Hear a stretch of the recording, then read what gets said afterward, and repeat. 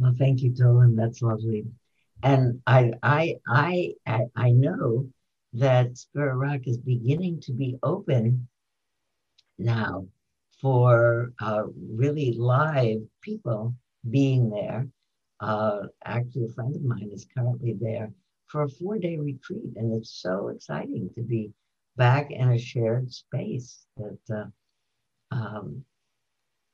I know that we're all in California, at least a little bit uh, suddenly taken aback by new rules about not unmasking quite yet, and really choosing to keep the mask on. And, that the new variants are worrisome, but it seems like we are moving in a direction of people waking up to the need to take care of themselves.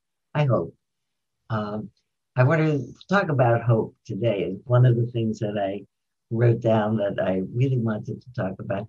I spend, especially when I'm not here for a long time, I spend the week or even 10 days before we meet thinking, what do I want to talk about? As if now's my chance.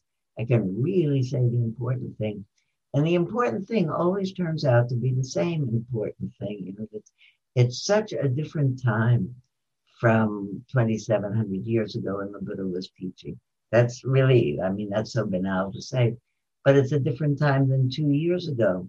We are now, I hope, somewhat post pandemic, but we are all kinds of post other things, and we're getting used to it. And uh, there was a cartoon that I know that I told you about some weeks ago of two women looking out the window of their apartment and in a big city, you can see from the cityscape. And one of them is saying to the other, I can't wait until this pandemic is over so I could begin to forget the deep insights I've had about myself during this time. And I love that because I would say just the opposite. I'm really hoping that the deep insights that I had, that I think we all had, but that we don't forget it, that we don't say, whoops, okay, that's finished, forget about it. And that we end up really having learned that anything can happen anytime. That really what I'm going to talk about today, I suppose, because it's all about the same thing, is anything can happen anytime. No one saw this coming. There were, of course, groups of scientists studying what they saw was going to be knew was going to be an inevitable next pandemic, but no one talked about it. And all of a sudden, boom, we're in a pandemic. And now all of a sudden, not all of a sudden, but slowly, slowly, it looks like we're coming out of the other end of it. That you really don't know what's going to happen next, that things happen because other things happen, that whatever is happening is going to change. That I suppose the biggest takeaway I hope everybody has from today is that the Buddha said transient are all created things. Everything that arises passes away, that everything is impermanent, as a way of both saying, this is the only moment that I am having this joy and let me be fully present for it. And this is really such a painful moment. Thank goodness that it will pass. Everything will pass. When I say that to you, I suddenly want to acknowledge my friend Tamara Engel, who was the one of the co-creators of New York Insight, who I talked to until the day that she died out of this world. And she was hardly able to hold the phone. And so the nurse in the hospital was holding it for her. And she said, this is going on so long, Sylvia, when is it going to end? It's so unpleasant. And I say, sweetheart, soon it's going to happen. Everything passes away. Took a big breath, and she said, yes, I know that. I want to know that. I want to know that when I'm really faced with a big difficulty. I want to know that when something wonderful has happened and I don't cloud up my mind with other things and get in the way of enjoying it. And I really want to talk, so I want to talk today about impermanence. I think a half a dozen times I wrote the name of this talk is Impermanence, the value of getting it.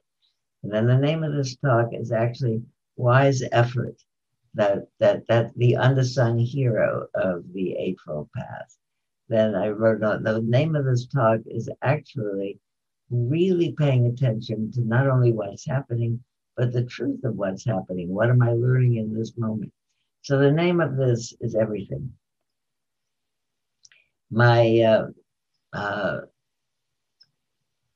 my favorite phrase, maybe that'll be the name of this talk, is from the Dhammapada, and it's the phrase, anyone who understands impermanence ceases to be contentious. I just love that. I keep saying it to people, and they think about it, and they think about it. I have heard that, I don't know, for 20 or 30 or 40 years.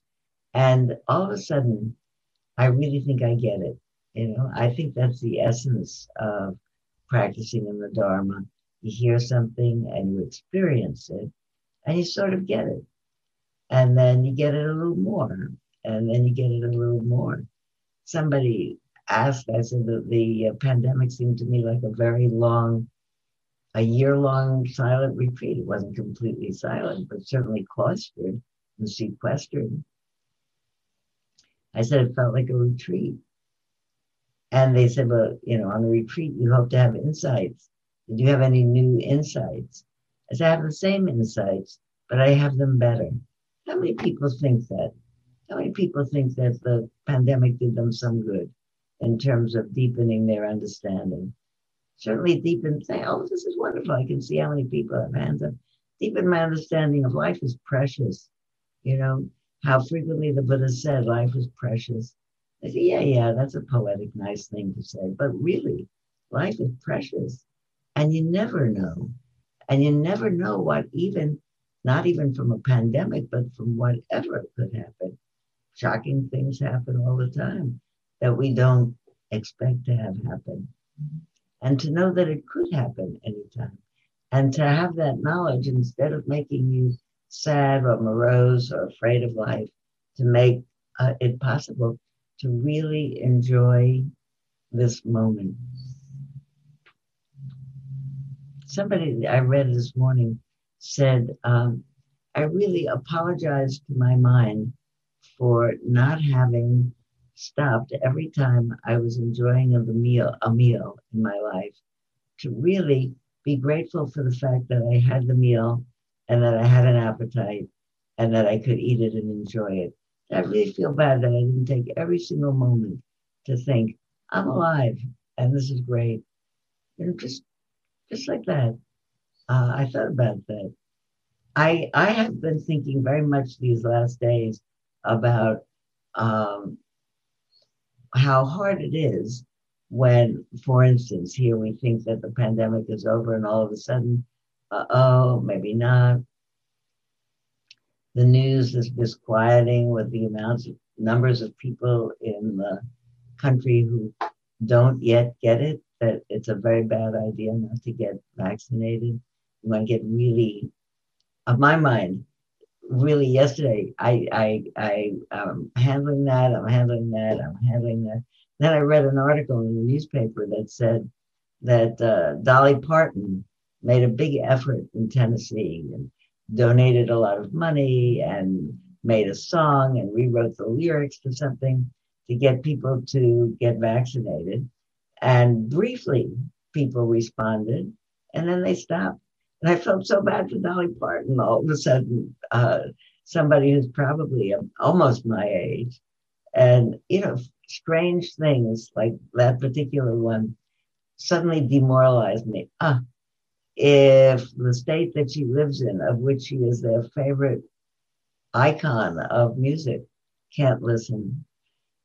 But then I think the other thing, I think that the practice in life is to look for those opportunities that you can grab onto and lift yourself up. So I think what I'm really talking about is wise effort. And then we're going to sit. This is a long-winded build-up to why we're sitting in the way we're sitting today. I think that wise effort is the unsung hero of the Eightfold Path. How many people here? Well, everybody here heard of the Eightfold Path. Yes, yes, yes. The Eightfold Path is the practice path that the Buddha put out. That he said, in order to condition the mind to be able to meet life fully with a cordial heart, not struggle with things that we can't change, not create extra suffering for ourselves and others. We need to train the heart and mind to have the kind of wisdom that supports the equanimity that says, this is what's happening now. Let's see what happens next. I think that's the whole story. And probably if you had a test and said, write the Eightfold Path, people would remember wise action, wise speech, wise livelihood, wise mindfulness, wise concentration, wise understanding, and wise intention. And then they'd say, what's the last one? I forgot the last one. And then they'd say, oh, okay. It's wise effort. You should make an effort. But it's not you should make an effort. It goes without saying you should make an effort. The specific effort is to notice unwholesome mind states in the mind and try to put them out of your mind. And notice the absence of unwholesome mind states and say, oh, good, my mind's in great shape. Let's keep it that way. And notice the absence of wholesome mind states and think, what could I do that's going to pick up my mind a little bit now and make it into its most generous, most forgiving, most loving way that it can be in order to meet life, which is inevitably complicated, in a loving way. It's more than that. It's what can I do specifically to install wholesome mind states in my mind? Can I notice this is unwholesome? What can I do? Not, I don't want to notice it, but what can I do? How can I temper it? So I was walking to the, in the town center, in the shopping center, not far from where I live the other day. I was on my way to the Apple store to deal with my phone and my watch, and something wasn't synchronized. And so I was dismayed about that a little bit. And I was hurrying because I was late a little bit, but I'm going to the Apple store. And on the way, as I'm walking along in this shopping center, alongside of me is a young, certainly an adult because she's got 4 children with her, a young woman with 4 children. And one she's pushing in a baby buggy, and one she's holding by the hand, and 2 others are walking by themselves. And they're all quite young, and they all look like each other, actually. So I look at them, and 2 of them actually look so like each other. I thought they were twins. I said, are those boys twins? She said, no. This one is about to be 5, and this one is about to be 4, and this one is 2.5, and the baby is 6 months. 4 boys. And I said, wow, once upon a time, I also had 4 children that were less than under 5 years old for a while. And it's a terrific thing. And she said, yeah, my husband and I, we felt we could do this. We wanted to do this. And they're wonderful. And she's doing whatever. And the boys look quite relaxed, all of them. And she said, how are your children now? Are they, how are your 4 children now?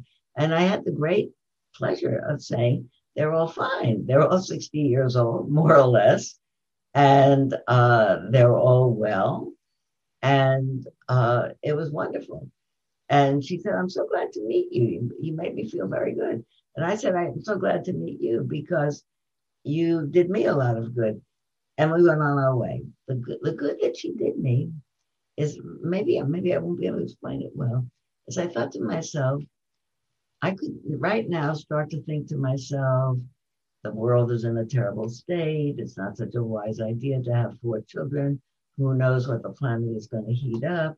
Who knows this? Who knows that? Too many people on the world already. I could have thought a number of demoralizing thoughts, but instead, I rejoiced for this woman with these four beautiful children that she was pleased with and having a good time with. I didn't have a story about it. And I realized I could fall into a story. There's a million stories that about whatever that I could tell. But I didn't choose any of those stories. I chose to be delighted in her and in uh, her pleasure about her life. And I noticed that in that moment of being connected to her, I did the same thing 60 years ago. Uh, I felt better from I was late. I was worried that maybe I wouldn't be able to fix this stuff. The Apple store is full of people who are uh, way faster than I am with digital equipment. But I thought to myself after the whole, and I fixed my phone and my fixed my watch, everything got fixed. I went home and I thought what I was doing there is I logged on to her energy and I went with it. I chose to rejoice in her rather than criticize her or think anything else or have an opinion about it. I don't want to have an opinion. Uh, the end of the Metta Sutta that says, by not clinging to fixed views, the pure hearted one is not born again into a world of suffering. And I don't think that means after you die, and if we don't come back in another human lifetime. I think it means a minute from now, we are born into a moment of suffering or a realm of struggle. And minute to minute, what the practice is about is choosing to be born into a realm of confidence and a realm of hopefulness. And we have a million stories that we could choose from. I could tell myself this or that or the other story. I could even tell myself the story of, oh, my life was so fun when it was like that, and now I'm old. There's a million stories that I could tell. But the story I chose to tell is good for her. Look at this woman, exuberant and happy and living her life. I was happy for her. And somebody said to me in a phone call yesterday, I think mudita is much harder than compassion practice. Rejoicing in other people's good fortune is harder than feeling compassion for people who are struggling. I think that's maybe true. It's because now is not the time I want to elaborate on that. But to really recognize, oh, here is pleasure in the world. And here's this woman, she's having pleasure. And so can I in her and in her faith. By the way, in the last week, in the names I would call this talk, one of the things I was going to name it was faith. So it could be all of those things: faith, impermanence, wise effort, hope. You know what I thought about faith? There was an article. Oh, I'm thinking, no, that's all right. We have 2 hours. We can do this any way we want. There was an article on last Sunday's New York Times. Who read the article about uh, can Silicon Valley find God? Did you read that? It was a complicated article and not very good, I didn't think. So you don't really, I thought that its comparisons were not really helpful. But it was using the words faith communities. Could you belong to a faith community and still be a Buddhist, or still be a meditator, or still be a student? Or whether faith, and I was thinking about there's a difference between saying I have faith in or I have faith that. And I decided that for myself, I have faith that it's possible for human beings to change their mind, that it's possible for human beings to temper the habits of their mind, possible for human beings to uh, discover that kindness is really the only route to happiness, that goodwill and concern for others, that empathy and compassion is really the key to freedom. I have faith. I don't know if I don't know if everybody can experience that, but I know that some people can, because you can and I can, and we're all here because we've had glimpses of that. We've had glimpses when our minds were not stuck in suffering. I have faith that it's possible to be a human being that doesn't fight with experience and says, this is what's happening. Let's see what happens next. And what can I do to make my life without additional suffering and other people's as well? Somebody told me this yesterday, so I said, wait, tell it to me again and I'll write it down. And they said about hope. Hope is the mindful awareness that thanks to impermanence, there will be change. Thanks to impermanence, that's a sweet way to put it. Hope is the mindful awareness that thanks to impermanence, there will be change, and therefore there exists the possibility that that change will be for the better. That's it. That's it. It might take long or short to get to that.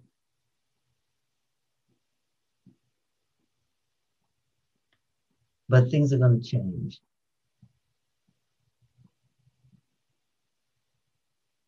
I think we should probably sit.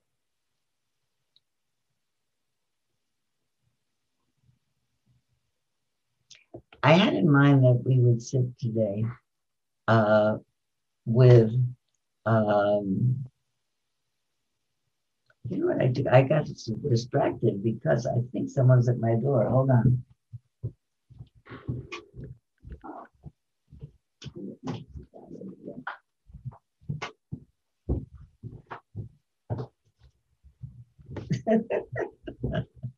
I was sure. Anyway, my granddaughter is in the class today, and I was sure she was at my door and hesitating about coming in. So now you know she's here. Before we finish today, I'll have her say hello to you. But she came particularly to learn to meditate. So this is her morning to learn to meditate along with everybody else.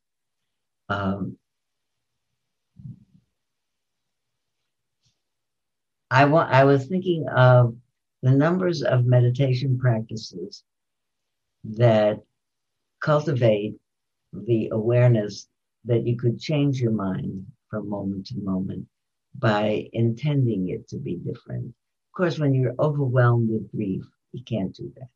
When you're overwhelmed with fear, you can't do that. There's no such thing as mindful hysteria or mindful grief. I mean, there's a way that those are conditions that are physiological in the body. You need to calm down first to be able to say, I am overwhelmed with grief.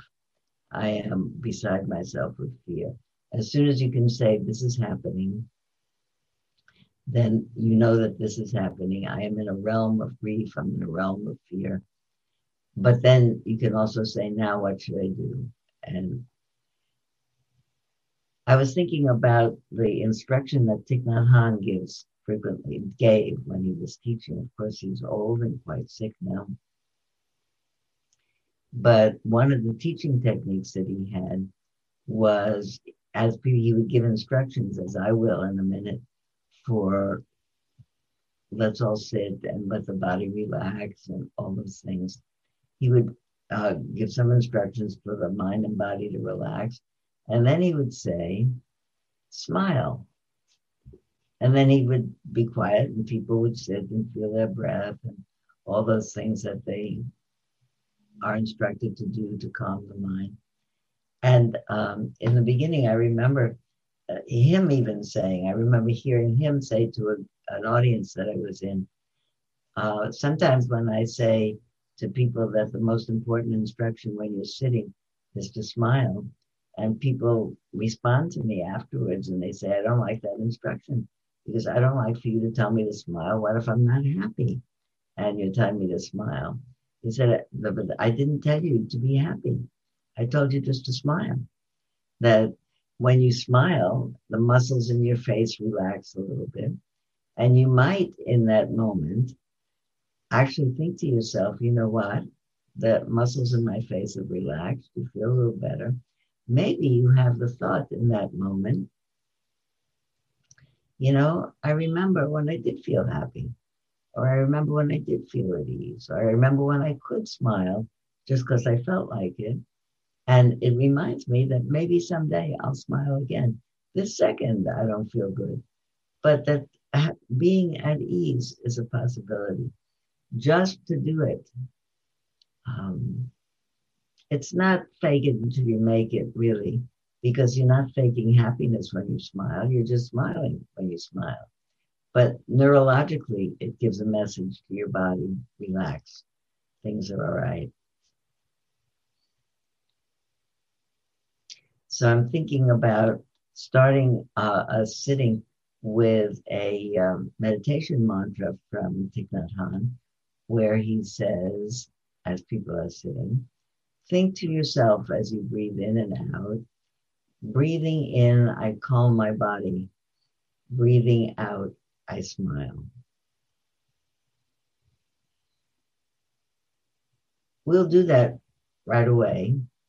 And after we do that for a little while, I'll remind you of a second meditation mantra. The second mantra is, may I meet this moment fully. May I meet it as a friend. That has more, seems to me, it's a little bit more directed in instructions for practice. May I meet this moment fully means, may I really be awake to what's happening in my mind and body, including if I'm not feeling happy, to be able to mindfully say, I'm so sad about this. I'm really feeling sad, or I'm really feeling frightened. Is not to push away the sad or push away the frightened or push away whatever is happening that's unpleasant, because it's happening. And what happens if you push it away is it pushes back and the body gets tenser and tenser. I think to myself, it's like my body is saying to me, hey, you're not telling the truth. You're not really at ease. May I meet this moment fully? Means may I be able to stay here and say to myself, I feel really discouraged. I feel bummed out. My head hurts me. This hurts, that hurts, whatever is going on with you. But to be able to say it in a way that's, this is what's happening. And I'm here anyway. I know about it. It's the second meditation. Now, the first is different. This one says, this is what's happening. And may I meet it as a friend means, may I not struggle with it. May I not say, this has got to go away. This shouldn't be here. This is foolish to worry about that. May I meet it as a friend. Everybody who's gone to a mindfulness retreat or even a day-long mindfulness practice class probably has had the teacher read the poem, The Guest House by Rumi. It's a favorite poem of meditation teachers. The guest house, the mind is a guest house. And every day, different things are at the door. This day, sadness, this day of memory, this day of fear. And you open the door and your mind is a guest house. You say, come in. You can say, relax, make yourself at home. You don't have to stay, say, forever. You don't have to really encourage it to stay, but not to push it away. It's a guest house. Everybody gets to come in and leave when they're ready. In the meantime, you acknowledge it for what it is. My mind is, there's a sadness here. Okay, I'll feel it. What does it feel like? It feels like a heaviness. It feels like a heaviness. It feels unpleasant. It feels unpleasant. I really wish it weren't here. All those things are true. Meet it and recognize it. It's a guest. Let it in. Don't hold on to it. When you recognize it and recognize it, it takes some of the power out of it. And then it says, okay, I'm going to leave. It says the mind is a guest house, but guests come in and they leave.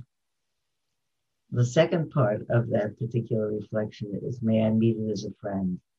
And that's like the host or the hostess at the guest house. Come in. If you're knocking at the door, you can come in. And you can be here as long as you need to be here. And you can leave whenever you're ready to leave.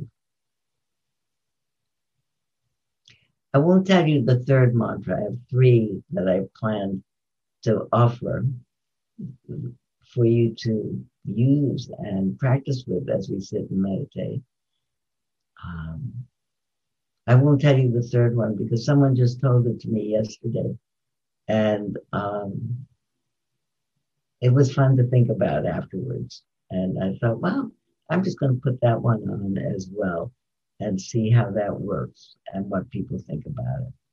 So all the techniques of mindfulness, contemplating, may I meet this moment fully, may I meet it as a friend, breathing in, I calm my body, breathing out, I smile, are all affirmations of there's something that I can do. The world is the world. One of the quotes that I had that I was going to tell you just to begin with is there's an article in the recent New Yorker about the change in New York as it comes back to life. And it's talking about a particular restaurant in the Bronx that stayed open through the pandemic. And the owner of it, a man who staunchly has kept it open with takeout throughout, said, life changes, but we remain. And I thought, you don't have to be the Buddha to know that. Life changes, we remain. This arises, it passes away. And one after another, we deal with what's happening until it isn't here anymore. One of the translations of the last words that the Buddha said in his life is step into the future with confidence. And recently I read yet another Pali scholar who said, I think the last translation is greet the future with confidence. Because I don't think we move into the future. I think the future arises. We stay just where we are. Like this barbecue restaurant in the Bronx. We stay just where we are. Things arise and then other things arise and then other things arise. This whole last year arose and passed away. And the whole of the history of the earth did too. And we who are in this group together, we're all still here. And this afternoon will arise and tomorrow. May I meet it as a friend so that I'll meet it the best I can with as clear a mind as I can so that I respond to it with compassion. That's the whole of this practice. How can we respond to complex lives with compassion? So, okay, now we have some time to sit quietly and practice that. So find a way to sit that's comfortable for you. I'm sitting in a chair. You might be sitting on a sofa, on a chair, wherever you're sitting. You can have your legs down. You can have, if you're sitting on the sofa, you can put your legs up. You can really sit. What classically people think of as a meditative posture. When I started meditating 40 years ago, everybody sat on the floor. And as people have gotten older, myself included, most of us are sitting in chairs. But you don't get enlightened faster sitting on the floor or in a chair. But sit in something that you're comfortable. You can put your hands on your lap and hold hands with yourself.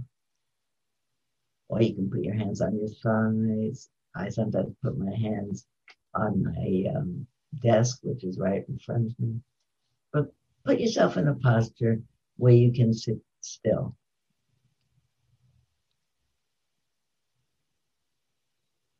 And then let your eyes close.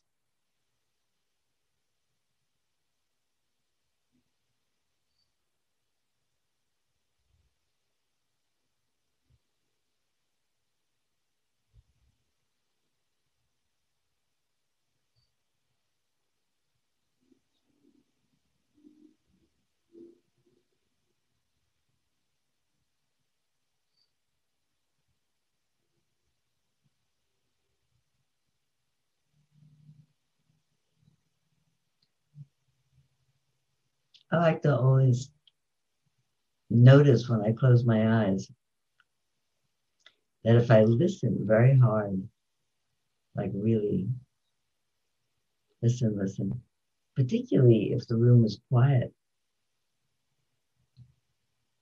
and I'm listening hard, that my body presents itself to me. I feel it more clearly. I feel where I'm sitting. I feel the pressure on my bottom. I feel my feet where they are, my arms.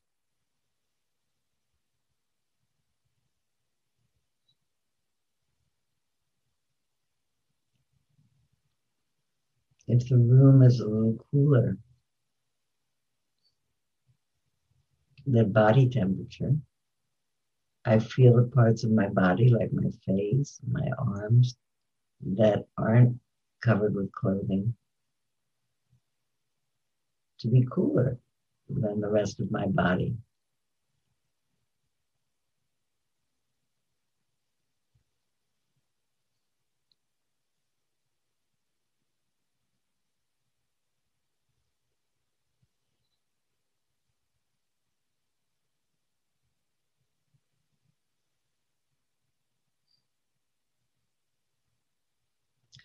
And if I don't do anything at all, I sit still and keep my attention focused on this whole body, sitting how it's sitting. What I notice is that this body is being breathed, breath after breath. I don't need to think to myself, take a breath, blow it out, without thinking that at all. My body is being breathed. It's a kind of a magical thing that happens between the lungs and this whole body and the whole biosphere around me. For breathing to happen, the air has to be clear enough, has to have enough oxygen in it, and my body needs to be viable. My diaphragm needs to work. My endocrine system needs to work.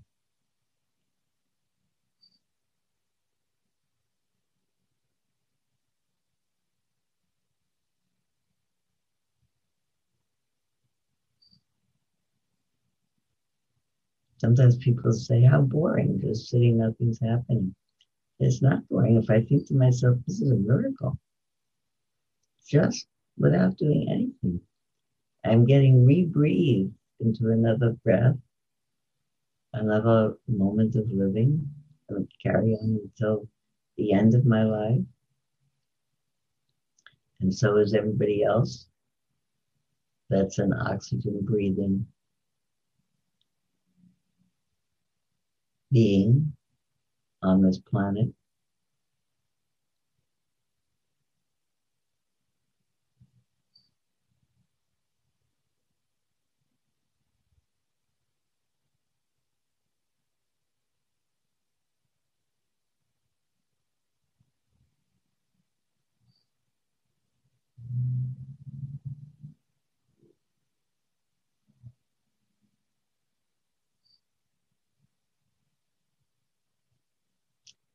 Feeling with your attention this whole body sitting in whatever posture it's sitting, your feet, your hands, and your arms, wherever they are.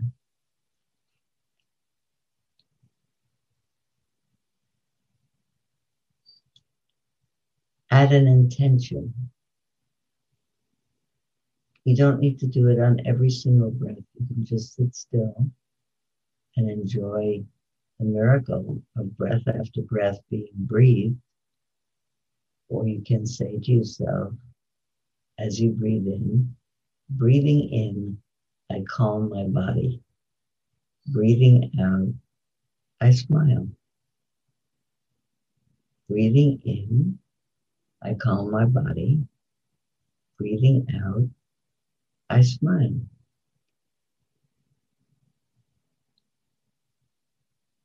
You can notice how you feel when you do that, what happens when you do that, if there are stories in the mind when you do that, if there are insights in the mind when you do that.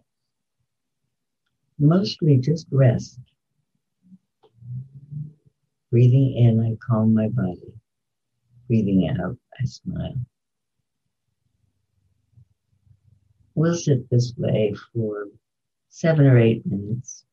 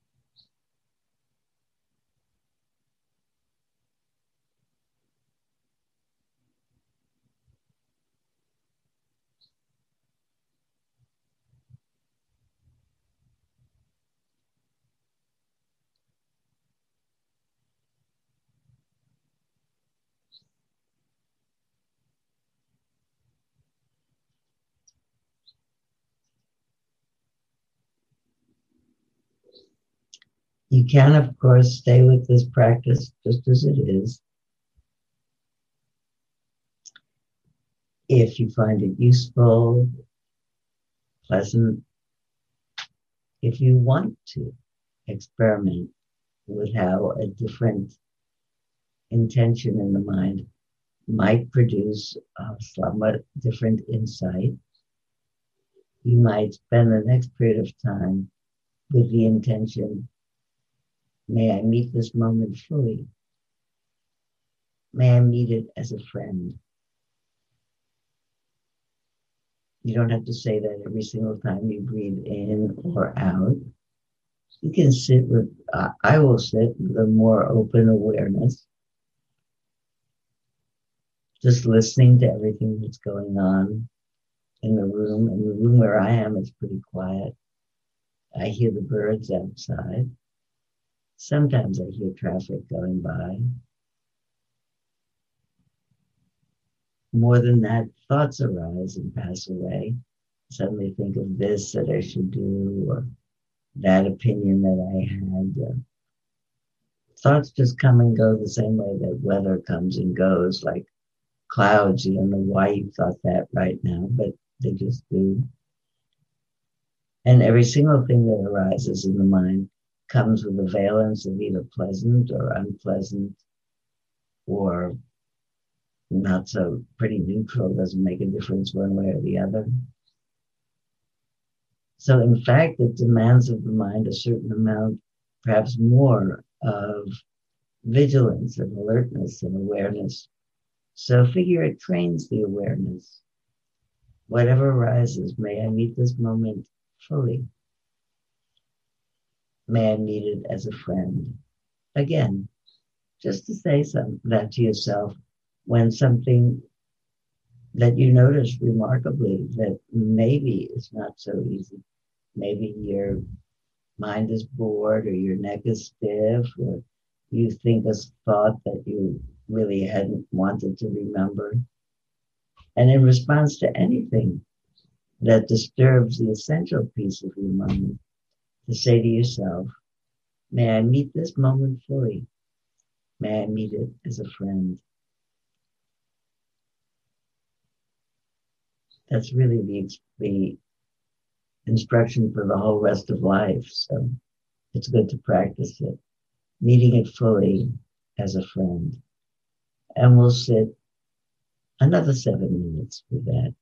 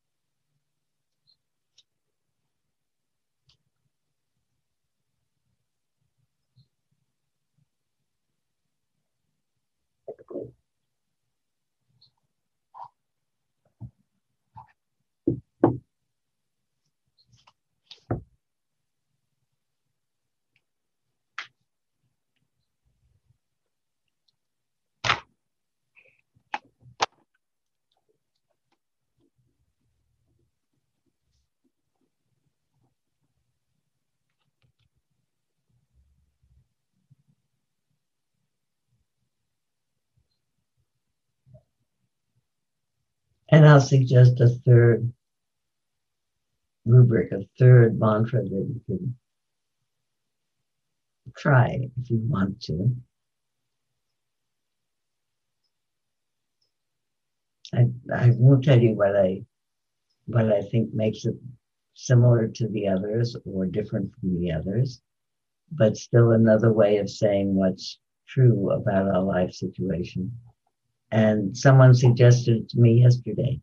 So I'll try it out together with you, and then we can see what people think about it. The person said to me, how about reflecting on this as a mantra?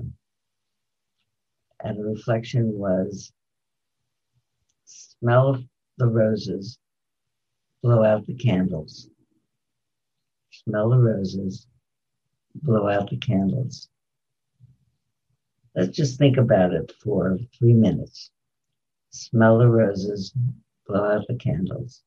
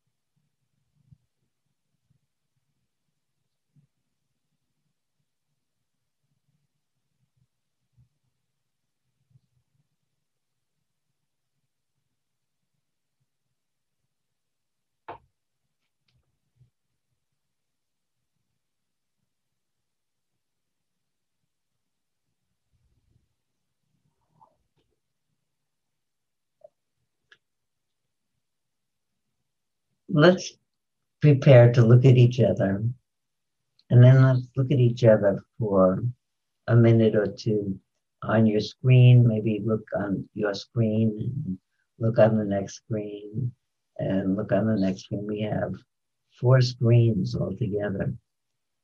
And take a moment to look at everybody. Some people you don't know, some people you do know. Everybody guaranteed has a story in everybody's room, in everybody's. I'm really training myself not to say in everybody's box, because nobody's in a box. Everybody's in a room, in a house, in the middle of a life. Everybody's got people. And some of them are having a time of rejoicing and a time of delight. And some of them are having a struggle. Some of them are just getting born into this life. And some of them are on their way out of this life.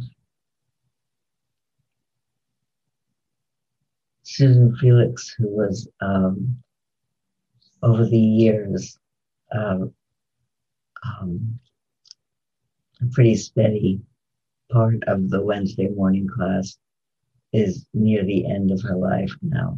And lots of people are holding her in their hearts these days as she makes this transition.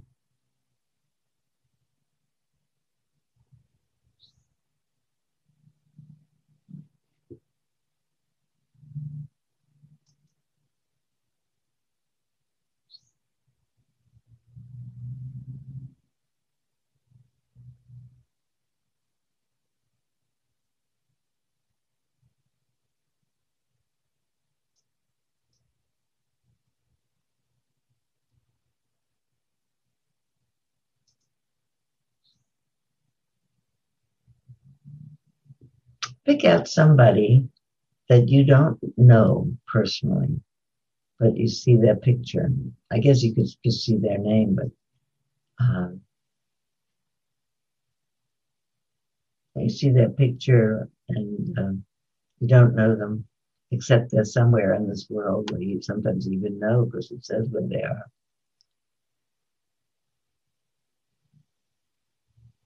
And see what happens if you wish them well. May you feel well, may be content, may your day be going well. Make a blessing that would work because it would work for you. I would love it if people thought that about me. Maybe kind of thing that you just wish for people because you'd wish it for yourself.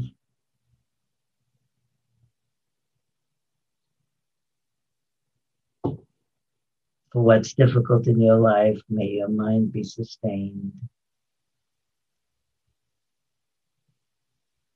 For what's pleasant in your life and gratifying at this moment, may you enjoy that.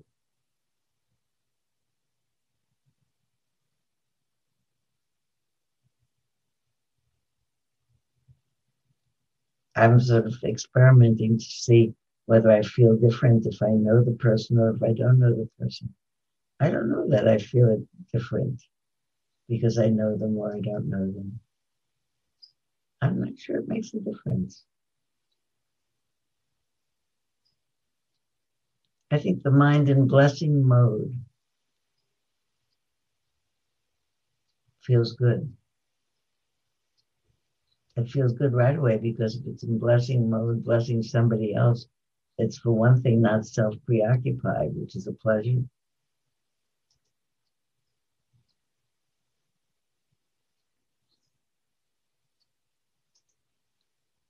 May all beings everywhere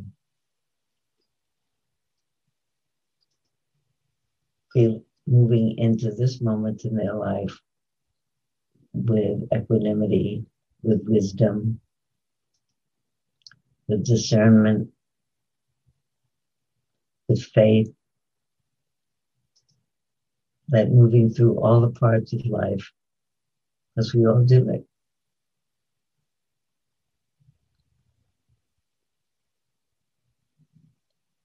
is a precious experience. May all beings be peaceful and happy and come to the end of suffering. May they be wise. May they be held in compassion and hold themselves in compassion.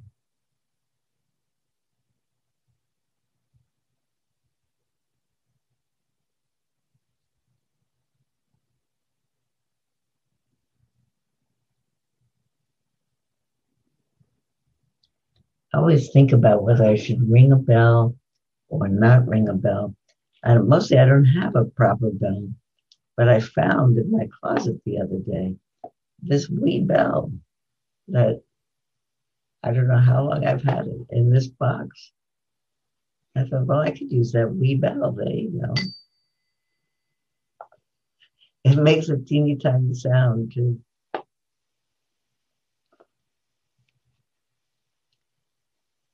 I wonder.